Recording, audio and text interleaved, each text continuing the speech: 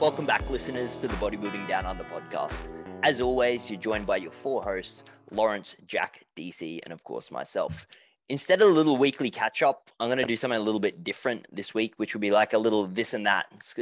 Get to find out a little bit more about the boys, and it could completely change the dynamic based on the results of the podcast. So the first one I want to throw it off to is CrossFit versus powerlifting. If you had to pick one, which one would you pick? Obviously, the physique that comes with that. Well, I guess the physique. Yeah. What would you pick? Oh, that's a tough one.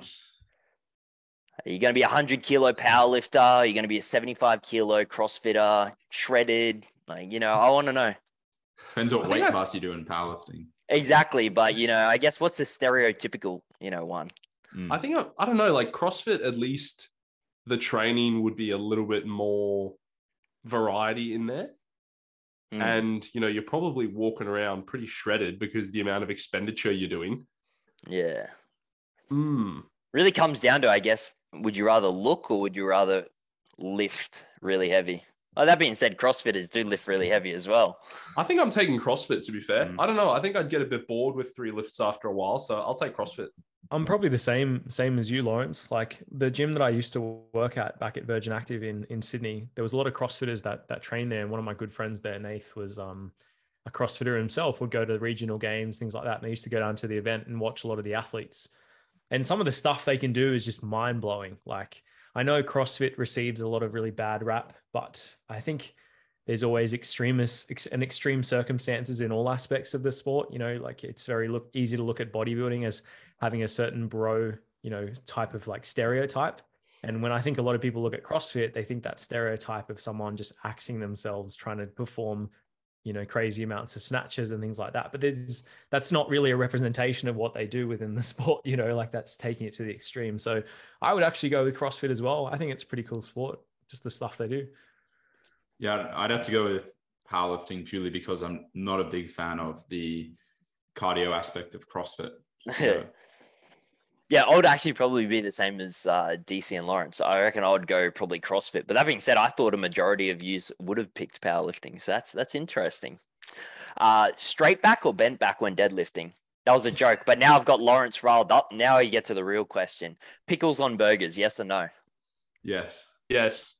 I say yes as well. Oh, I'm a no. All right. Ooh.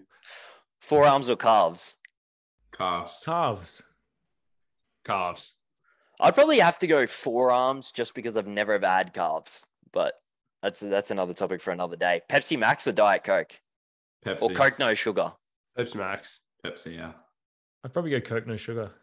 Damn, I am a Pepsi Maxer. Now this wasn't actually on the list, but if they were to take away the competitive side of bodybuilding, would you still do bodybuilding? Yes. I don't think I would necessarily do it for every single session of my week, but I would definitely probably do it for the majority. To be fair, like if once I stop competing, that's where I probably would pick up, a day of something else during the week, like maybe do one of those CrossFit classes, or I've always been interested by something about like Brazilian Jiu-Jitsu or stuff like that. I probably wouldn't put as much effort. Battles. Sorry? Lightsaber fighting, maybe? Well, maybe, to be fair, if there was one local, that's an easy choice. But no, I think can you actually do legit, like 4 days of the week. Is that like a legit sport or? No, there's classes you can go to though. Like you can actually go learn it and stuff, which is pretty kind cool. of like Quidditch. Like I think there's like a Quidditch league or something. Yeah, wow. I had no idea. Boys get out their lightsabers and just have a big sword fight, I guess. No, that's like a standard day for me. Yeah. All right, so we actually got some bangers for the Q&A this week. So I'm going to throw this over to Lawrence first. Opinion on CrossFit, like what's your take on it? I think whenever you ask for someone's opinion on CrossFit, it's really hard because there's CrossFit in different sort of tiers, like some people might be thinking that your average CrossFit box, in some suburbia in Brisbane where, maybe there's some questionable things going on. But then if you look at the highest level, like the people at CrossFit Games, like they're absolutely incredible, like amazing athletes. I think the title of fittest on earth is pretty apt for those people because they are lifting big weights. They are doing endurance events. They're doing power events, speed events. Like they're phenomenal athletes. I think what it has been a really good thing is that CrossFit has opened up fitness to a lot more people that maybe didn't really want to get involved with conventional weight training, or maybe didn't want to be just a runner or a power lifter, but they wanted to do a bit of everything.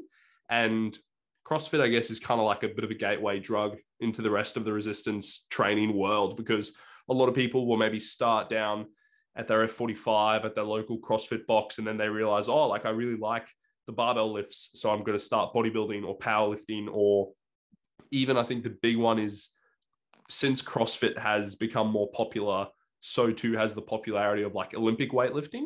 So I think for that reason, it is very good. And, you know, to be fair, like I know the old adage is like, you know, CrossFit, all you're going to do is hurt yourself and stuff like that. And whilst I think there are some problems with the way CrossFit gyms are run that may predispose people more to injury, I also think that, like anything, if you're periodizing correctly, recovering correctly, then, you know, it shouldn't be any riskier than bodybuilding or powerlifting.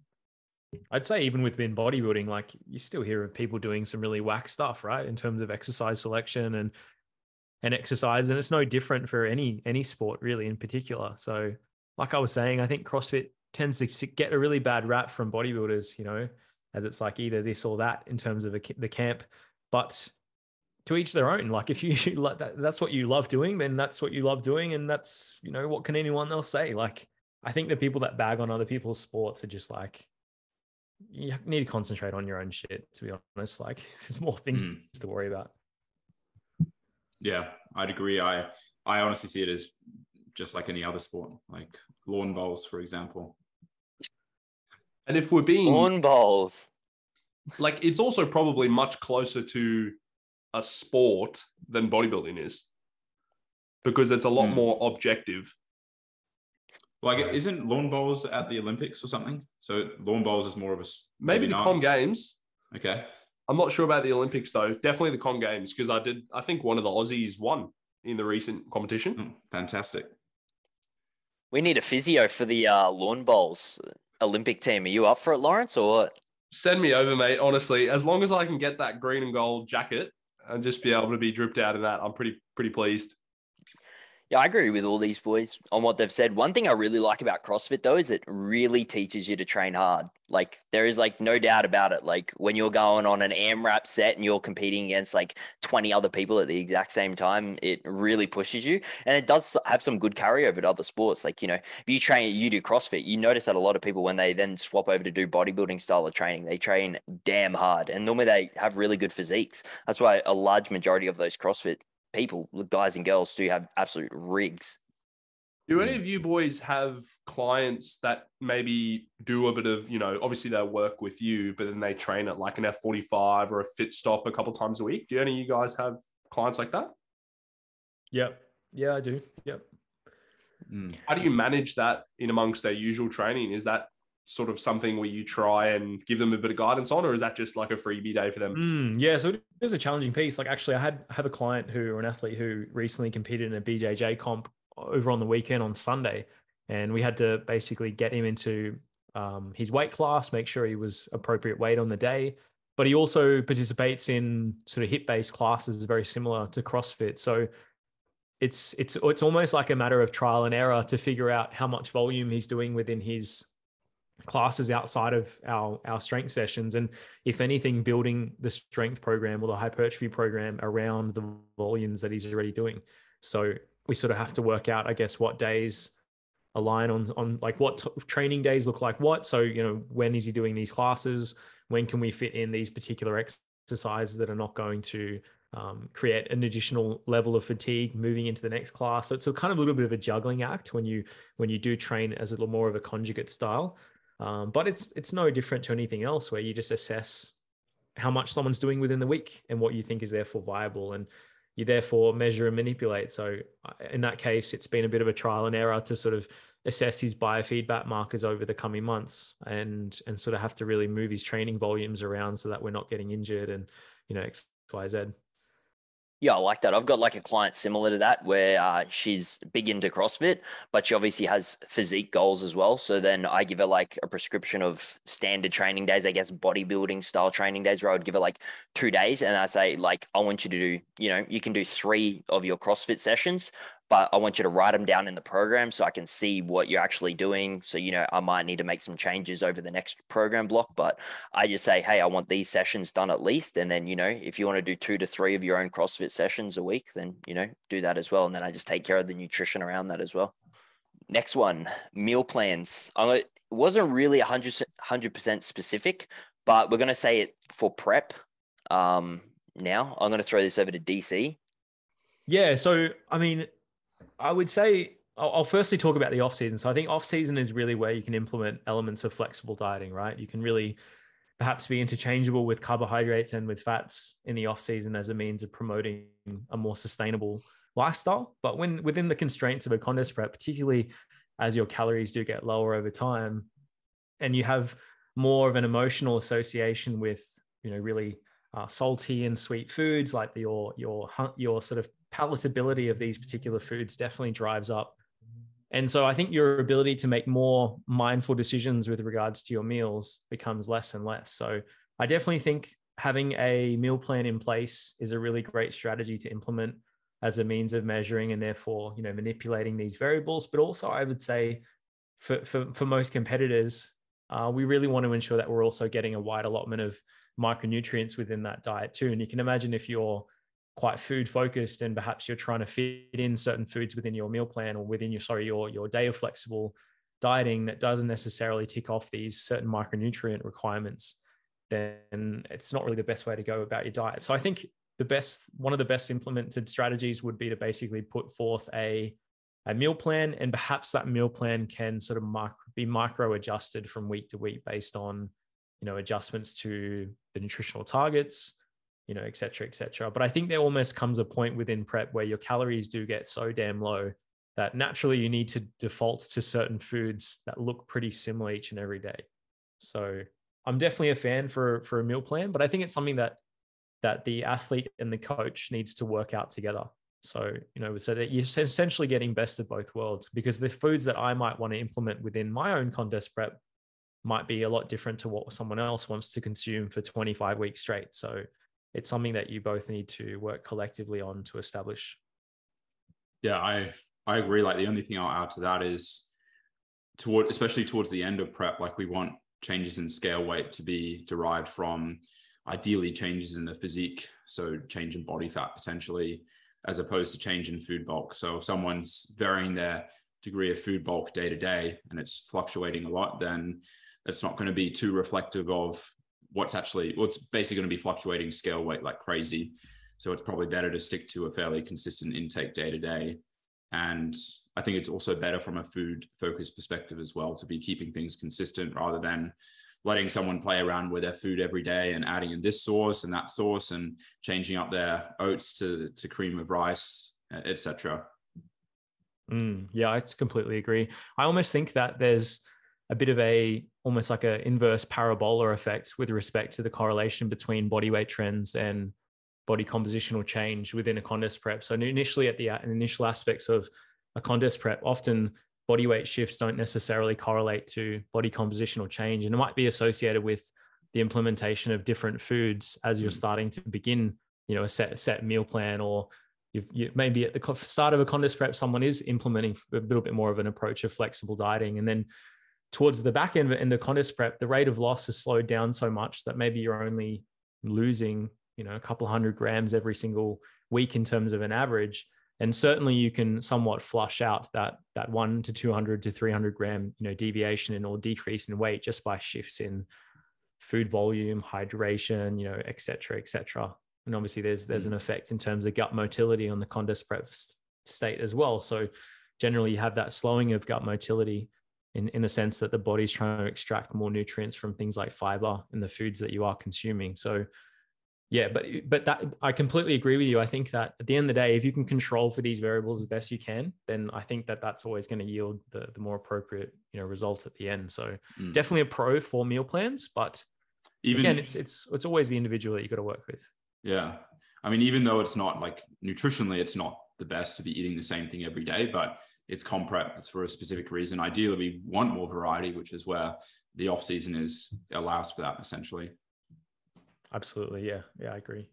Yeah, I like what DC said, but like when it gets to the back end of a prep, whether or not you like it or not, you're pretty much probably going to be on a meal plan regardless. Like you're going to have your food that you really enjoy. It's going to work for you. You know, it like easily digests. And the last thing you want in the back end of the prep is, like what Jack said, where you're swapping all these meal choices. Like one day you might have oats, like, all this other stuff. And the next day you might have super high volume to try and counteract the hunger because, you've maybe had like some highly palatable foods the day before.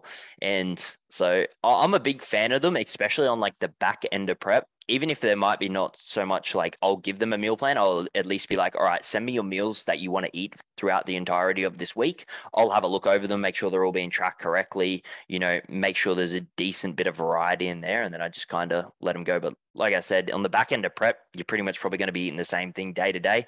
One, because you like it. Two, because it works for you and it's just easily replicable. Cutting muscular female divisions in the Arnold. I don't know if any of you boys have seen it, but I believe they've cut the physique division, the bodybuilding division, and from what Kate was saying, the figure as well. What's your take on it? Even the figure? I believe so. Really? Wow. Maybe Kate might have thrown that in there to, see what we would say, but what's your take on it? No, I think they did cut the figure. I think they did. I mean, women's bodybuilding has been out of the mix for quite a long time now. And I think it just comes down to just sheer participation. And obviously, like what generates the most revenue, I think, as well. Exactly. Like it's about putting bottoms on seats. And unfortunately, those divisions were just not pulling enough in.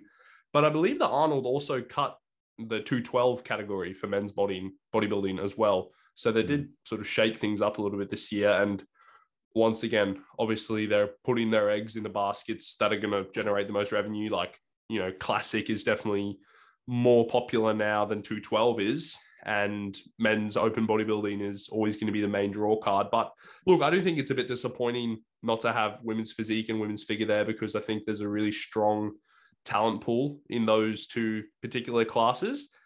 And yeah, it's a really hard one because from a business standpoint, you may not really be able to fault them, but obviously it's just disappointing for those competitors who can't eventually get there. I think that it's quite natural that, the more muscular divisions within the female side of physique sports are just not going to be as attainable for as many of the ladies. And, it's kind of the same for the guys.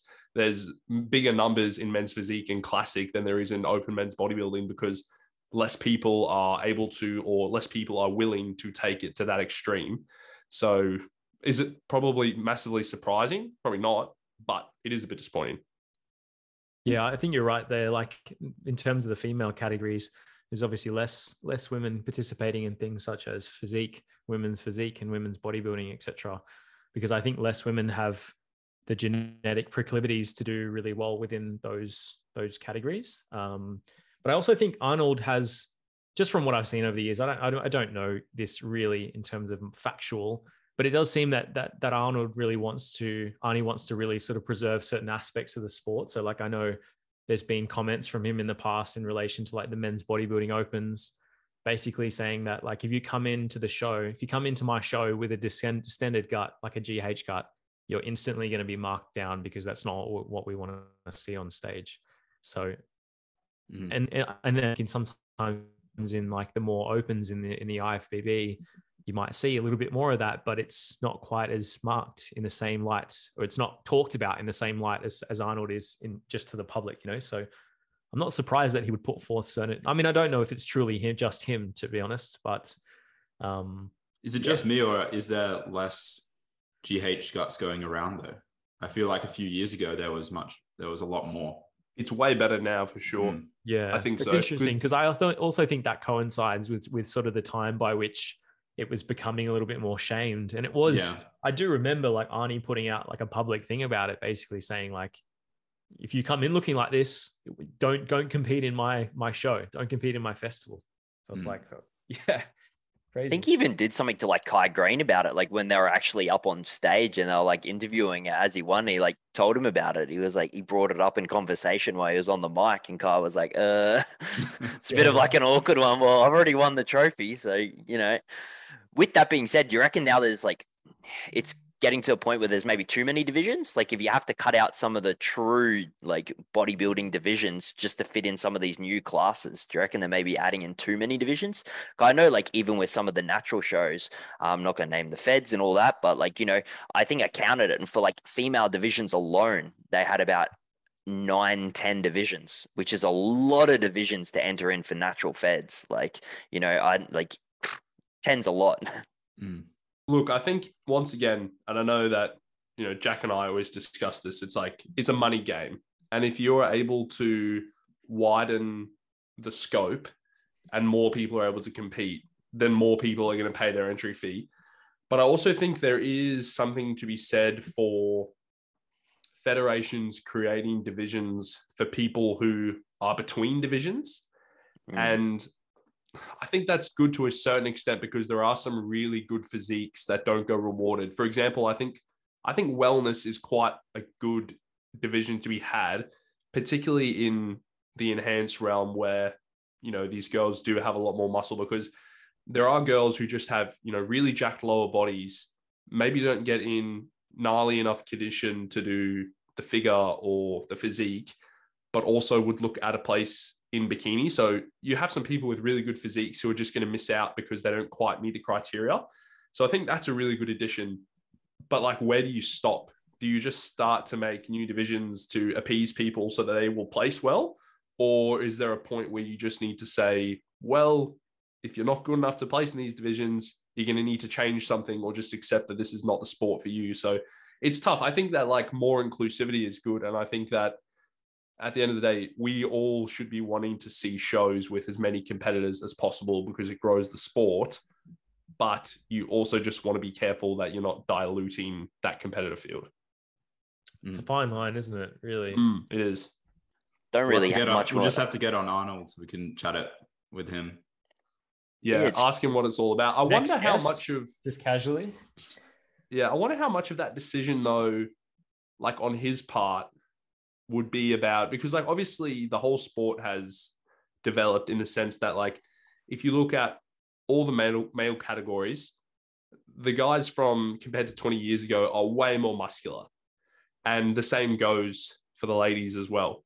So like I wonder how much of that decision is like Arnold almost saying like, okay, no, we're gonna in a sense like preserve the female divisions that highlight the most femininity possible, and then the muscular divisions can be saved for the Olympia and stuff like that, which I find very disappointing, because I think that's one of the really good things about, you know, seeing women's figure, women's physique. It's like, it's highlighting, you know, strong muscular women in a really positive way, because for the longest time, you know, we always get told lifting will make you bulky, girls, don't pick up weights, blah, blah, blah. And then you've got a generation of females who are missing out on all the positive health benefits that come with resistance training, which sucks. And now it's kind of like the Arnold is sort of removing all these really muscular divisions. And I know this is sort of, you know, that's the extreme. You don't need to be training to that level to be healthy, but it just kind of, it's a bit disappointing because, you know, like we would probably all agree if like bikini is the division that, if any, is a bit more, you know, it's the most feminine, it's the most subjective. At times, it's probably the most sexualized as well. So it's disappointing to not see the divisions there for the girls, which are a little bit more just about the physique.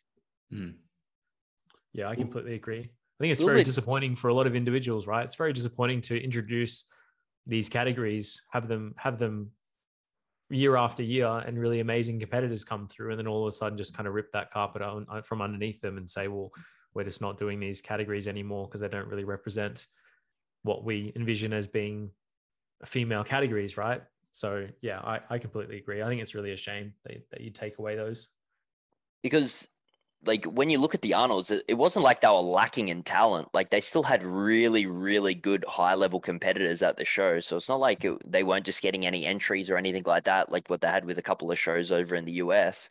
Like they're actually getting loads and loads of top tier competitors. But also a little bit different. If he wants to preserve bodybuilding, why would he cut out like bodybuilding and like, figure, which were like they were there before any of these other divs, before bikini, before wellness. Those were the divs that, was true bodybuilding.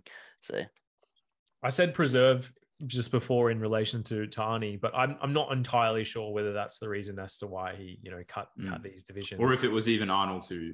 Well, that's it. Yeah, you don't. I mean, Arnie's the face behind it, right? But you might not be the person actually making the decisions at the end of the day. Because if you were to cut bikini out of it, there would be a lot of empty seats there. Next question: opinions on protein intake over 2.2 grams per kilo. I'll throw this over to Jack. Yeah, I mean, I think this question is pretty saturated, so I'll try and give a bit of a different take on it. But more of my personal take, I guess. Like, I don't see any issues with going over 2.2 grams per kilo of body weight. We know that's not detrimental to someone's health. Even like 3 to 4 grams per kilo is fine if you don't have any pre-existing kidney issues, etc.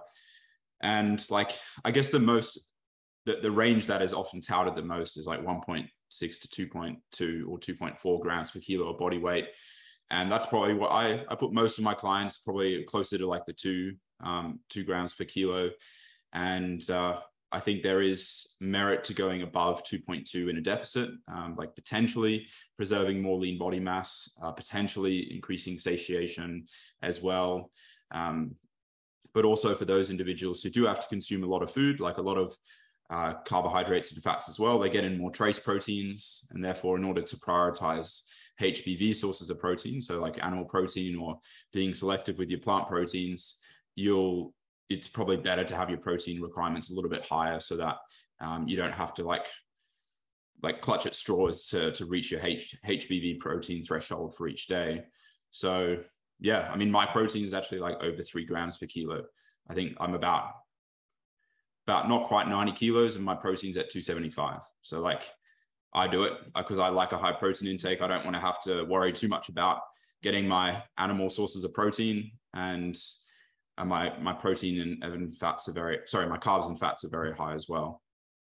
Yeah, so there's no real harm, and in the literature there is no real harm in like going over the 2.2, especially like upwards of like what Jack said, the 3. I think like as well, like it depends on the body weight of the individual. Like if I have a 45 kilo female or something and she's just really small trying to get the stage and like that's what she's going to like, the chances are she's probably going to be on about 3 grams. Because when you think about it, like, she might have 4 meals a day. And if you're trying to divide like 110 grams of protein over 4 meals a day, like that's 25 grams of protein. Like that's like what, like 100 grams raw chicken. Like, that's nothing. So, if you can maybe blunt some hunger with increasing the protein a little bit more, she might be able to have 150 grams of protein per meal. By the time you get times up by 4 or 5 meals a day, like, she's probably going to be near about that 150 grams. So very individual specific as well. And, there are times where you can definitely utilize going higher than 2.2.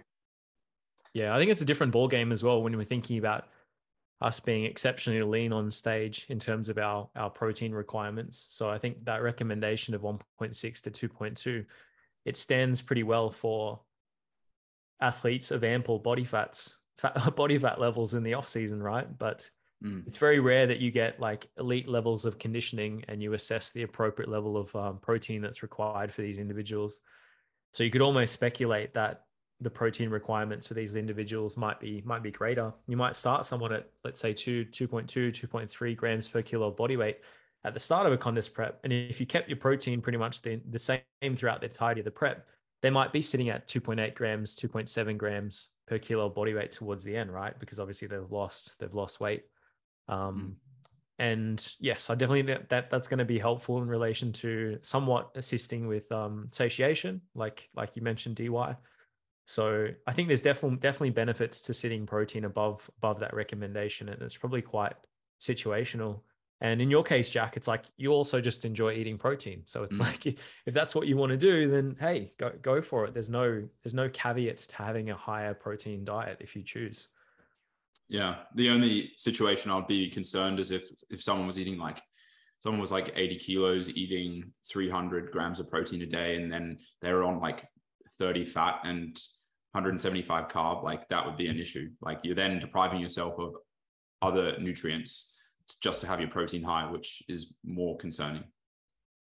Aren't you carnivore, man? Because that's yeah, I totally agree. Like it's all a sacrifice at the end of the day, right? If you're eating way too much protein to the extent by which your carbohydrates are 1 gram per kilo body weight, well then you probably need to up that a little bit to feel a bit more energized within your training bouts. So yeah, I totally relate. I wonder what the average person is getting in, like protein wise, because you can easily see it being nothing. Because I mean, you walk through the aisles at Coles and it's like high protein muesli bar, and it's like 12 grams. Like it's not even HBV protein. Like no, like get that weak stuff out of here. Like no bodybuilders walking through like being like, oh, that Carmen bar's got 13 high protein grams on peanut it. butter. Get that in me. Yeah, I think the RDI for protein starts at like 0.8 grams per kilo for the average person. So yeah, that's piss poor. Like imagine someone who weighs 50 kilos. Like that's one meal for me, or less than one meal. You could nearly get your protein straight from oats. I mean, yeah, your protein straight from oats and like a scoop of peanut butter if you weigh that much. Yeah. But the thing is, there's still people who fall short of that, which is sad. Those people need to eat more protein for the sake of their health. Have you really seen a bodybuilder though that really shoots under the 1.6 grams recommendation though? I don't think I have. Like not many bodybuilders I would ever talk to that's maybe like 80 kilos will ever be like really low on the spectrum, like 130, 140. How much do you have a day, DY? 225. Okay, I'm at 250. Jack said you said 275. Yeah. And what are you at, DC? 230. Yeah, nice. Good spread there, lads. Lovely. If you're only able to train one muscle group, what would it be? I'd probably say the biggest muscle group, but I probably wouldn't train my glutes. That wouldn't be my only trained muscle group. So I'd probably have to go That's something a cop along. out.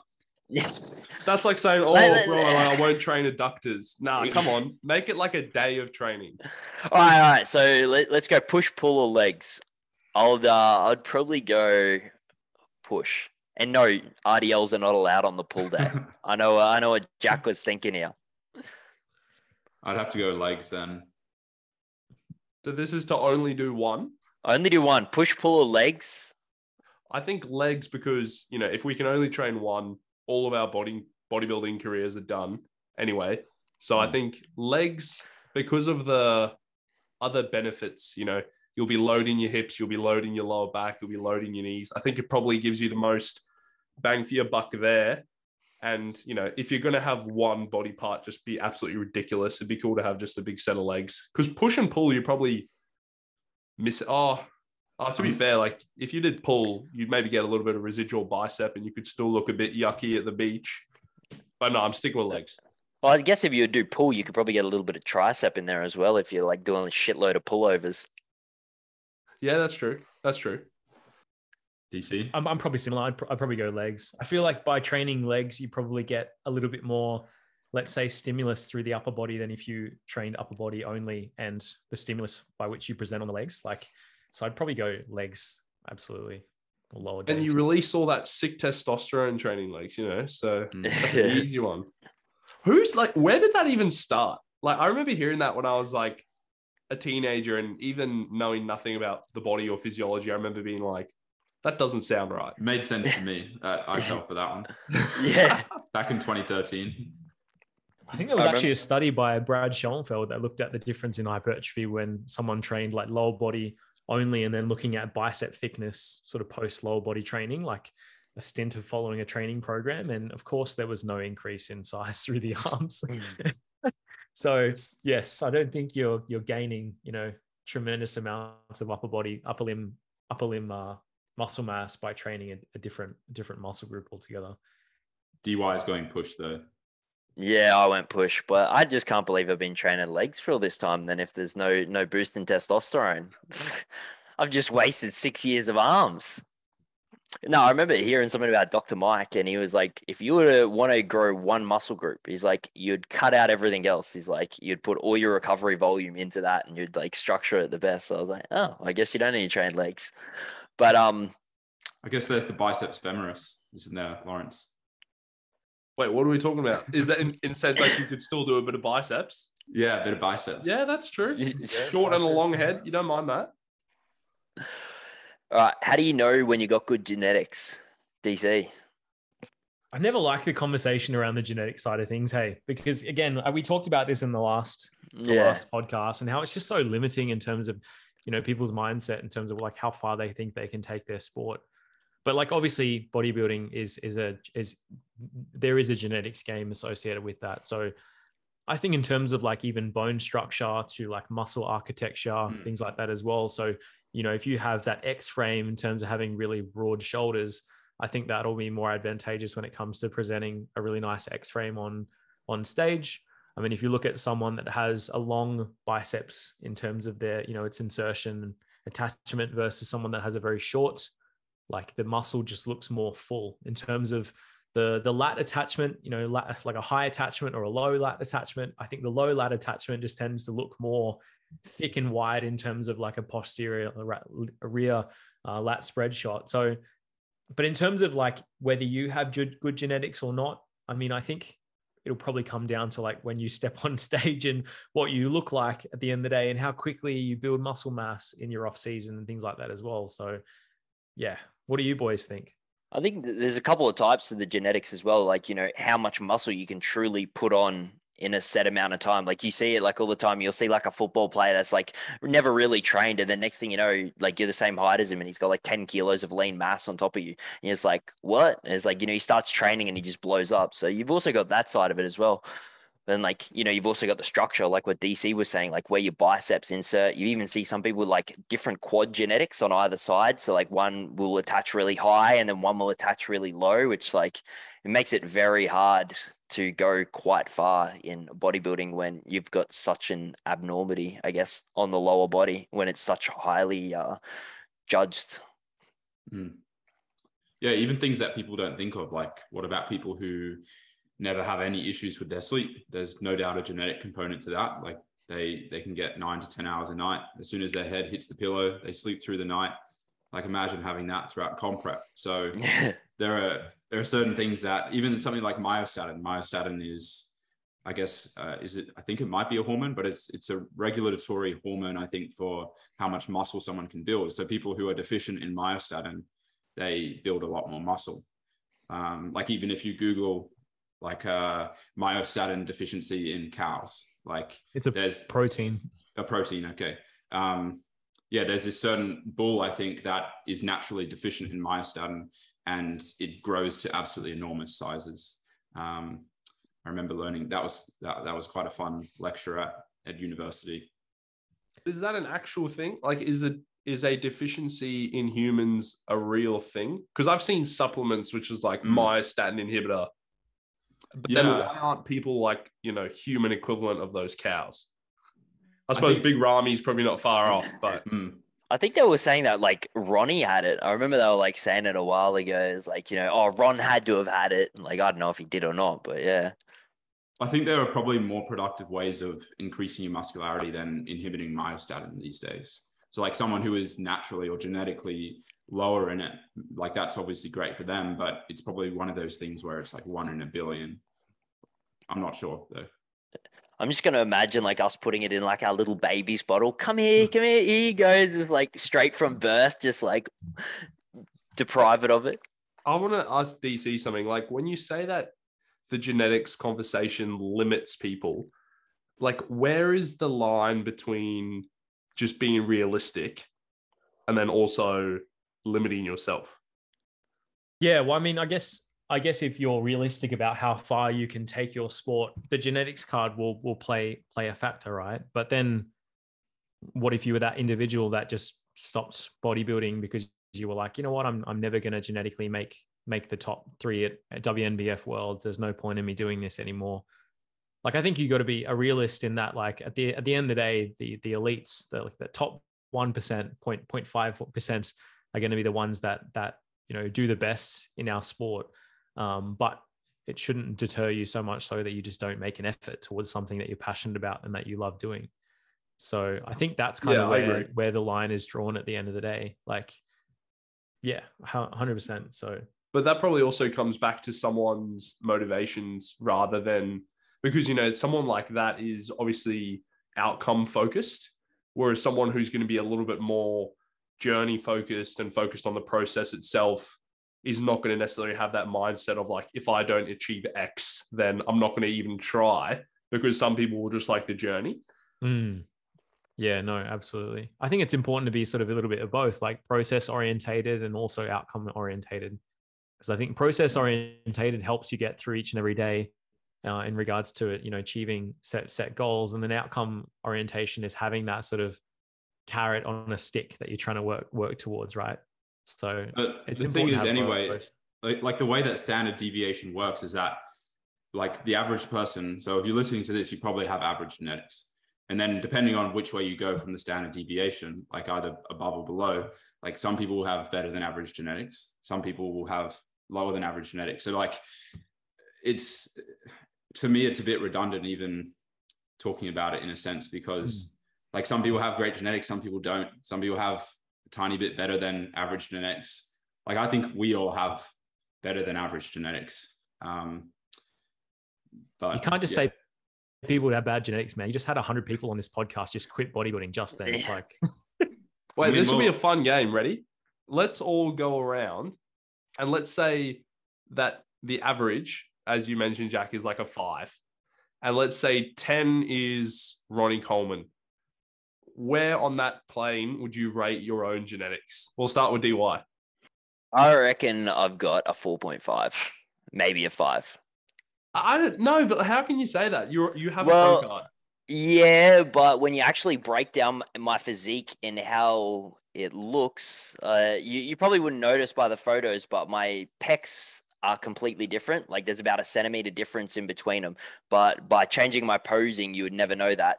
Both of my oblique genetics are completely different, and my abs aren't symmetrical. Not only that, the way my lats tie in and my back ties in, I've actually got like a really like thick back, so I don't have that real big taper, especially for a men's fitness competitor. Not only that, my triceps are completely different genetics either side. So like when you maybe like see me on stage, you'll actually never know that. And now I might have just given away my world title chance, you know, because they might point out in the judging panel. But when you actually break down my physique, and if I was to stand directly front on, you'd be able to notice like imbalances. And when it comes to, I guess, fitness, I feel like that really good genetics is what really makes a good fitness competitor, especially like when you have a real tight waist, symmetrical abs, symmetrical chest. It's like, you know, you never see very many pro men's physique competitors with uneven pecs, if that makes sense. Like they're very minor, but like when you're talking at a high level bodybuilding competition, like, you know, like sure, I might have the right muscle for the division and stuff like that, but when you actually break down the genetic side of it, and yeah, there's a few inconsistencies amongst my physique that aren't like, you know, that are out of my control. Okay. Like, let's think about it here. So like all the people who go to the gym, it's like, are you like more muscular than just your average gym rat? Yes. And then we have the people you then have to factor in people's effort. And yeah, because that's out of genetics completely. Like just because I train for 10 years compared to someone else that trains for 5, I'm talking like structurally. But here's my point. It's like, of all the people who compete in men's fitness, you narrow those people down. You then narrow down the people who could win an overall at like a local show. And then you have a pro card. Discounting anything to do with hard work and sensible programming and dieting and contest prep, like you have to have above a 5. Like you have to be above the standard deviation of genetics. I think you're comparing yourself in a limited pool. Like you're comparing yourself probably within pros, whereas you need to compare yourself within the whole population pool. Exactly. Yeah, it does make sense, but I don't feel like, I don't want to say it, but like, you know, like in the men's fitness, how many of those people that are at the top notch were probably compared to me genetic wise? And when I actually look at that, I think like, let's say if I was to go the top 5 out of all of my men's fitness divisions, I probably had the worst structured genetics out of all the top 5. Like, you know, let's say if there's 15 people on stage, 10 of them, you know, shouldn't probably be there and wouldn't be compared up into the top 5. Like, if you were to take the top 5 competitors that are all in condition, are all doing the nuts and bobs, like, I feel Okay, like mate, out of the top we'll round 5. it down to 3. You got a 3 out of 10. Well, think the what takeaway would you rate me, Lawrence, out of, like, if you were to a decent men's fitness lineup, like, like where they're all in condition, not like one guy that hasn't that shit the bed and he's fucking eaten KFC 3 times the fucking week before. I want to know what I rate in your eyes. Well, I think like for someone, because like, like we have to consider like also what you've achieved.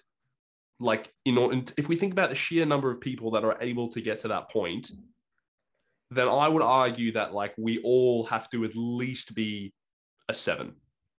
Because I'll take a 7. We even said it off the podcast before we started recording, like none of us are in that like freak category. Like none of us are probably 9s and 10s.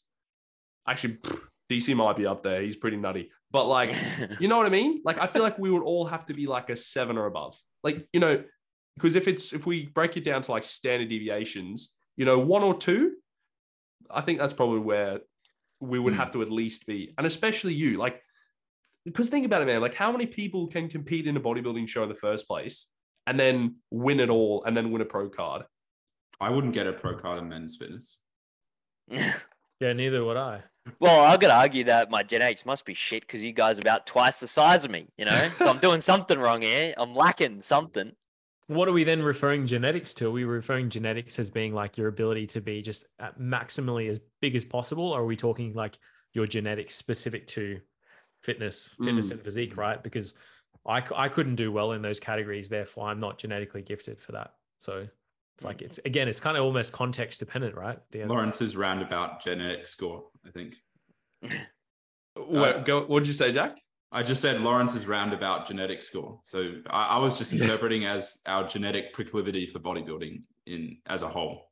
But that's not a bad point from DC, to be fair, because it is relative to like your division. I mean, I was going to say like a 6.5 for me, which kind of is close to what you said of 7. So what about you, Lawrence? What would you give yourself a 7 then? I'd probably go straight 7. Yeah. Maybe now I sound like I'm the.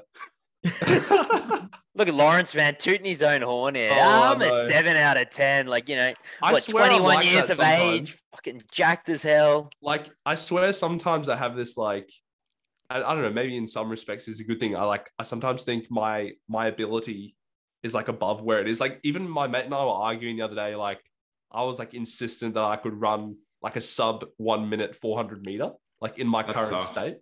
And then I was like, far out, that's actually pretty quick.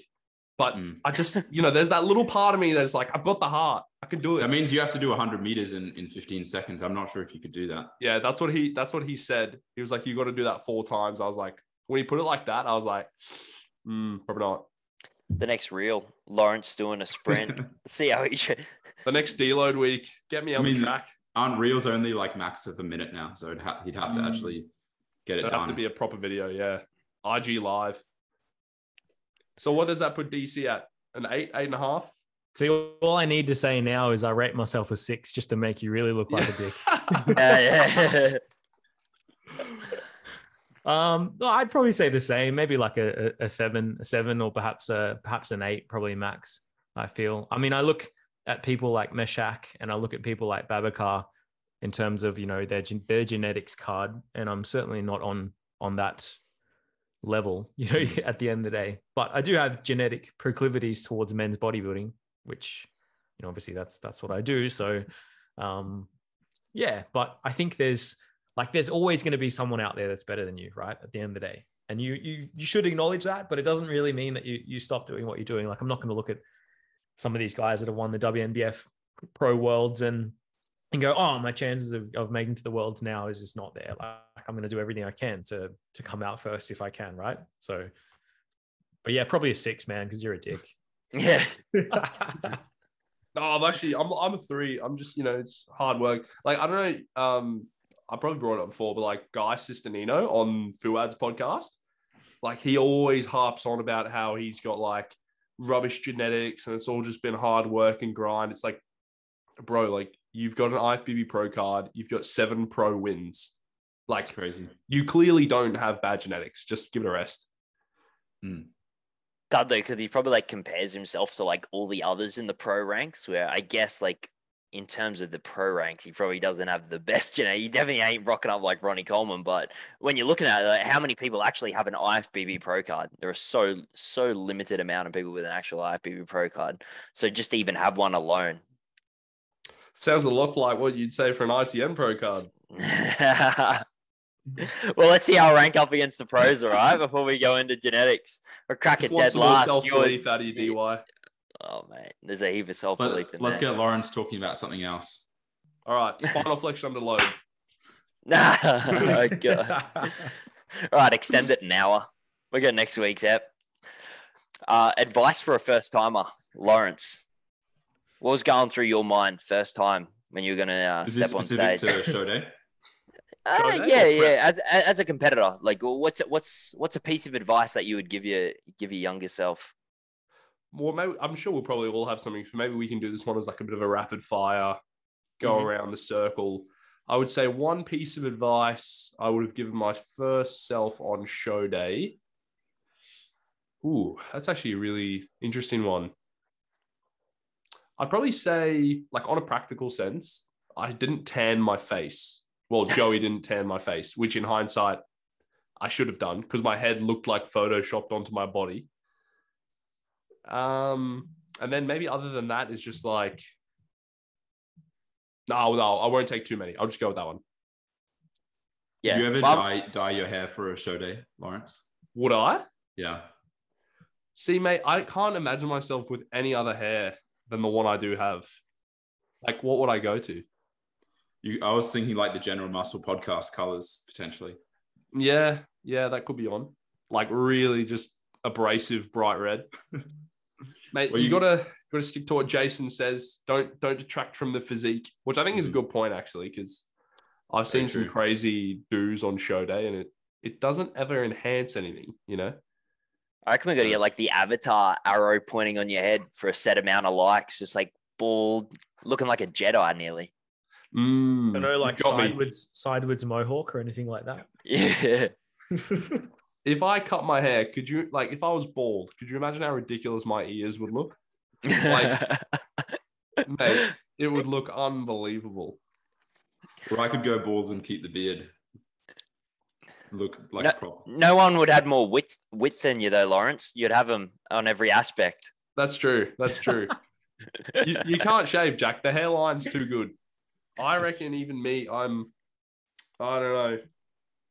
You definitely can't jump on any PEDs. No, I might have to go to Turkey and get that surgery. Starting to look like Vegeta, man.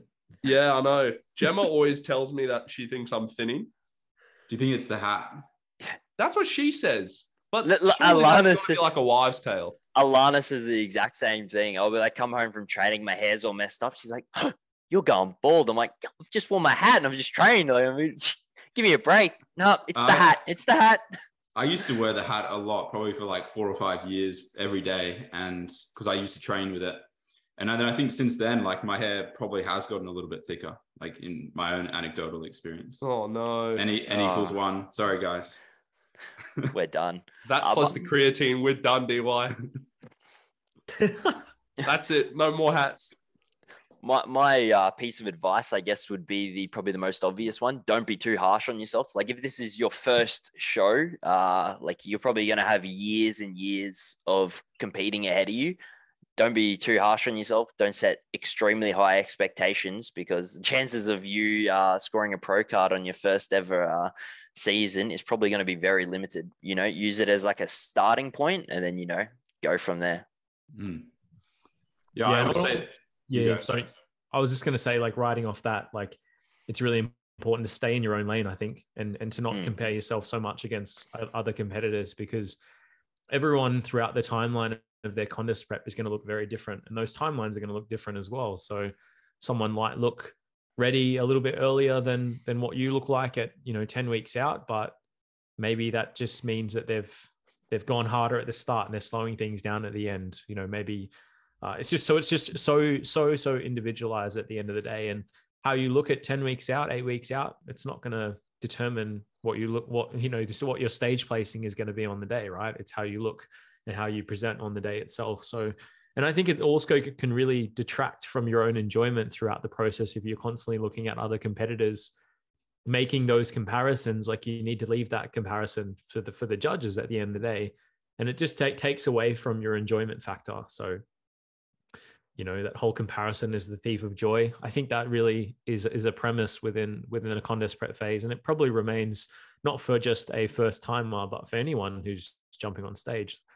No doubt, pros that go up on stage, yes, they're probably going to be looking at other competitors, and you've got that mindset that you want to beat them in X, Y, Z. But speaking from my own and anecdotal experience, I think I enjoyed this prep the most because I spent the least time comparing myself to what others look like, and just focusing on what I could control and my enjoyment through that process.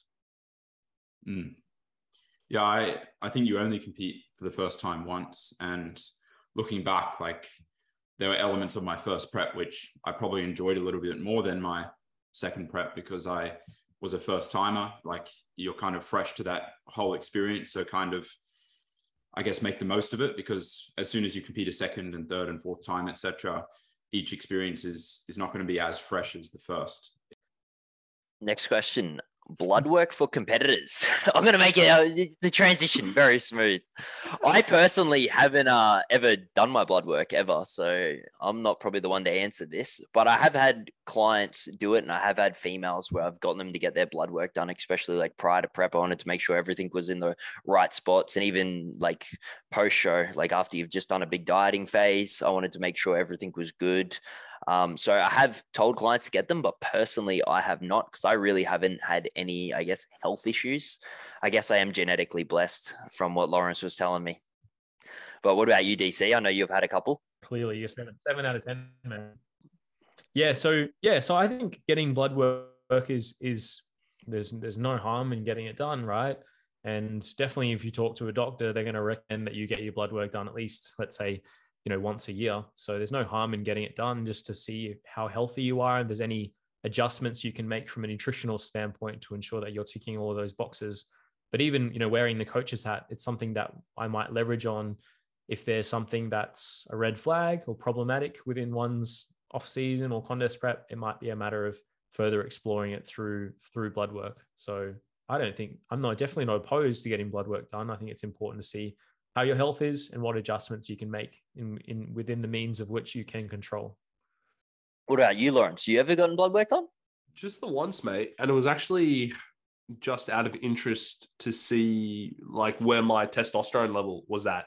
And yeah, I think I'm probably in agreement with DC. It's probably something I could probably do a bit more regularly, just as like general health stuff. But like, it's a tough one. I don't know. It's like, there's probably parts of your blood work. I'm not a doctor, so like, is there stuff that even if you're not symptomatic, it can, show that something is not in the right spot? I'm not too sure. Like, in the physio world, when it comes to further investigations and stuff like that, it's not like we're recommending people to go for x-rays and MRIs every 6 months just to check up. Like, that's definitely not something you'd recommend. But I was just saying, Jack, like, are there, obviously within your scope, are there things that could show up on a blood test that could be out of range, even if you're not symptomatic?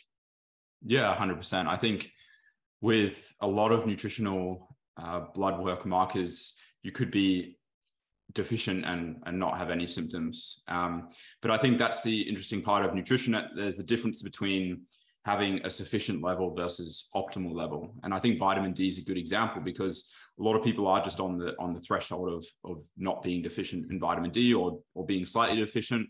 And by supplementing with that, you can boost it up quite significantly and be within a much more productive range.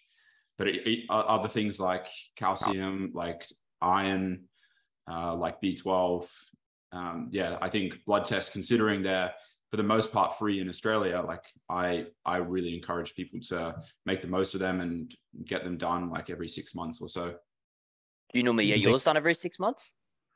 Yeah, I usually do. So I test for basically whatever I can get for free. I get. So just tell the GP to give me as much as they can.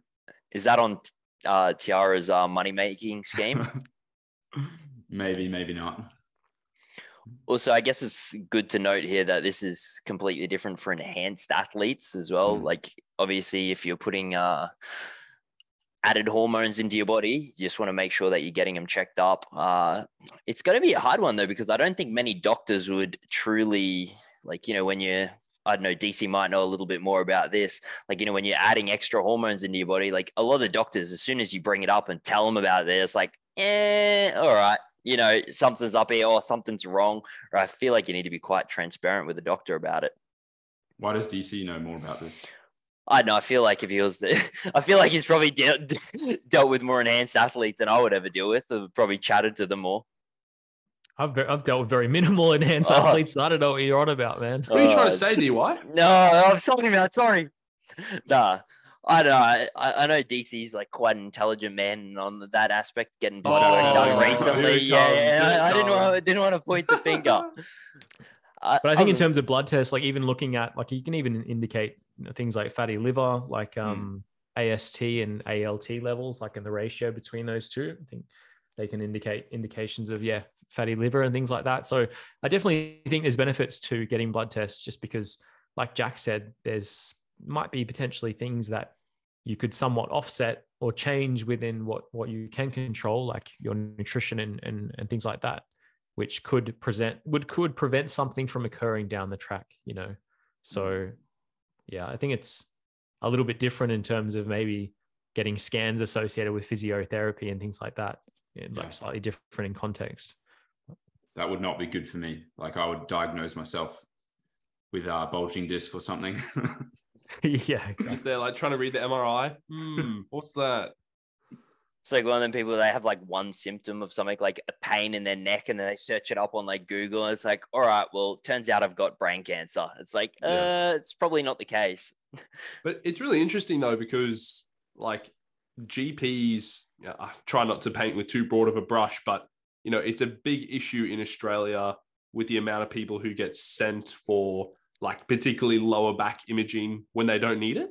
And it actually sort of creates worse effects. I'd be interested to hear if like there's any research around blood tests and like, people seeing their numbers or seeing what is in and out of range, and like, does that have any sort of effect on them psychologically, or does that, is that predictive of any sort of health outcomes? Because it definitely is very, it's pretty well known and pretty well established in the research that like people who get either routine imaging for their low back pain, be it X-ray or MRI, like actually tend to have worse outcomes than those who don't.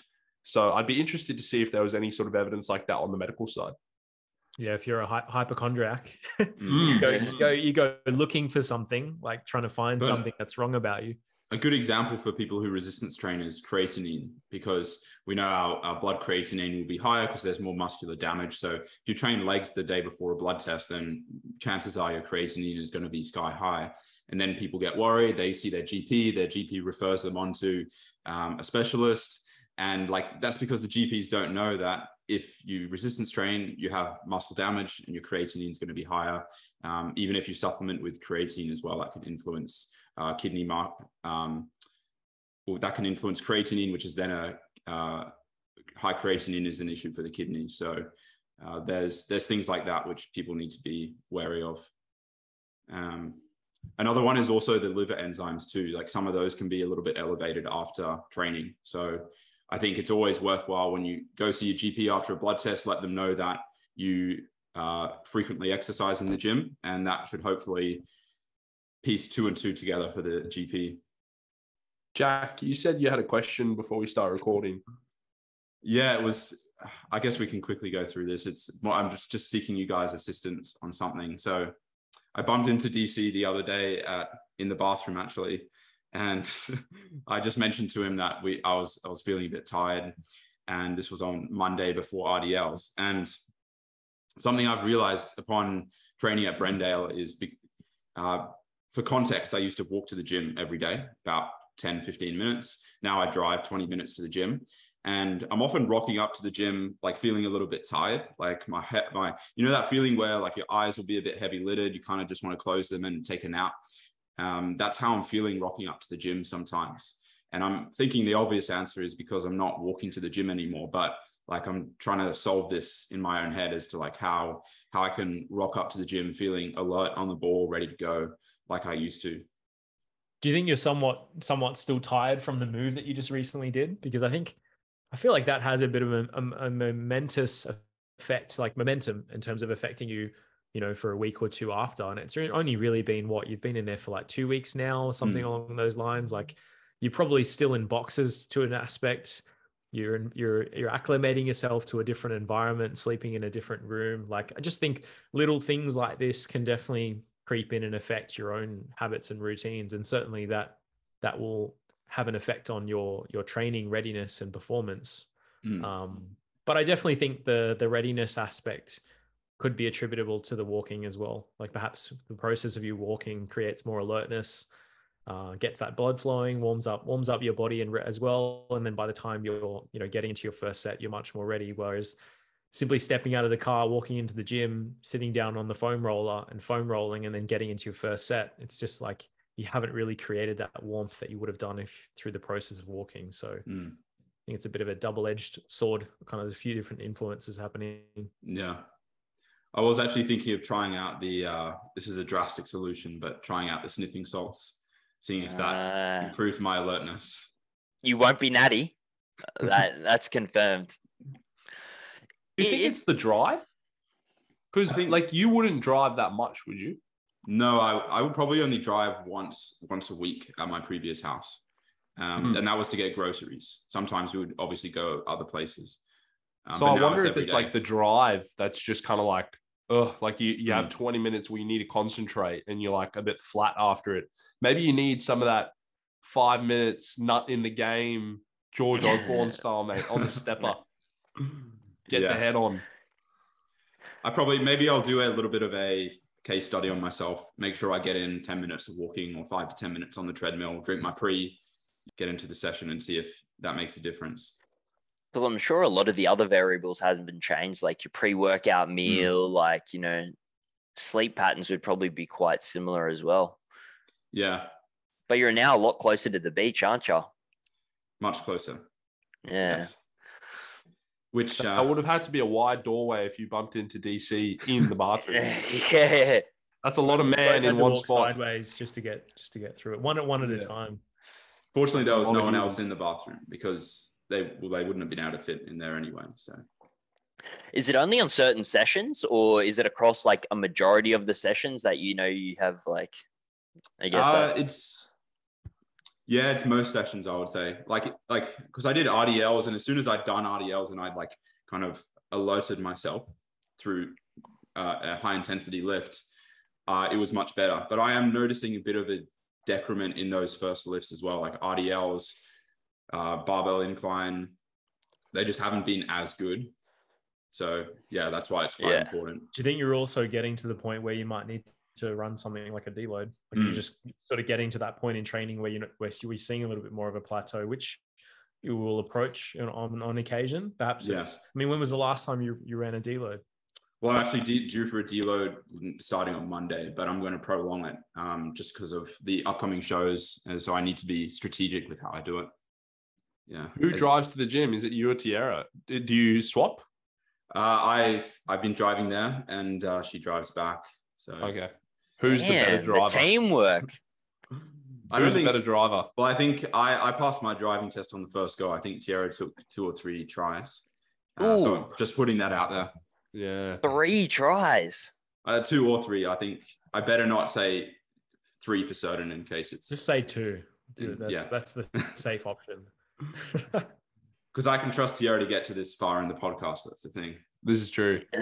You got to do what like Cuba does, where Meg just drives him everywhere so he can work in the seat. I even like watching one of his YouTube videos once, and he was talking about how like he was at the point in the prep where, can't be expending any more energy than necessary. So he had Meg like load in his plates for him. Jesus. But like thinking about that on the back end of prep, just pay someone like $50 like for a week and just come and swap my weights. I just give me like a little hand up, like, hey, come over here. I'm done with the deadlifts. All right, off I go. You're sacrificing valuable meat though at that point. Yeah, that's true.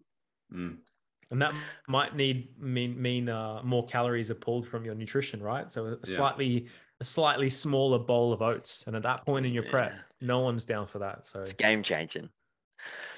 One thing with the sessions, it's interesting because I know even when I train over with Joey at like Valhalla, like I would do like an incline bench there. I don't know if it's because the setup's different, but I'll do the exact same weight as normal. I don't know if the bars are different or something, but it just feels so much heavier. Like, and I know how that weight feels. For example, it was an incline bench, and normally I can get 6. I only got 5, and every set just felt so much heavier than what it was. So I don't know. I mean, the setup's definitely different. I was even commenting to DC that the benches at Brendale are lower to the ground, which makes it more difficult to brace for me. So I definitely think that's a component. Same with the RDLs. I'm using bumper plates now, but if anything, that should make it easier. But yeah, I don't want to drag on for too long. I'll keep the people posted though. Yeah, if the benches are higher up, Jack, it's better for CV because you're training at that altitude, right? Yeah. What do they say? Train high, compete low. Yeah, exactly. For the benefits. So on your taper week, you're just on the floor, just repping it out. Just push ups. That's it. I think it's performance anxiety as well. Like, now that you got big DC watching over you, like, you feel obligated to train at a really high level. And now look, you got performance anxiety. Well, I think that's going to be it for today, listeners. We got through a large array of questions. I want to thank everyone for submitting questions because we actually get a very large amount of top quality questions each week. And it's actually quite hard to pick out like a limited amount. So I want to thank everyone for that. If you haven't already, head over to your podcast platforms and give us a 5-star review. Thanks for listening, guys.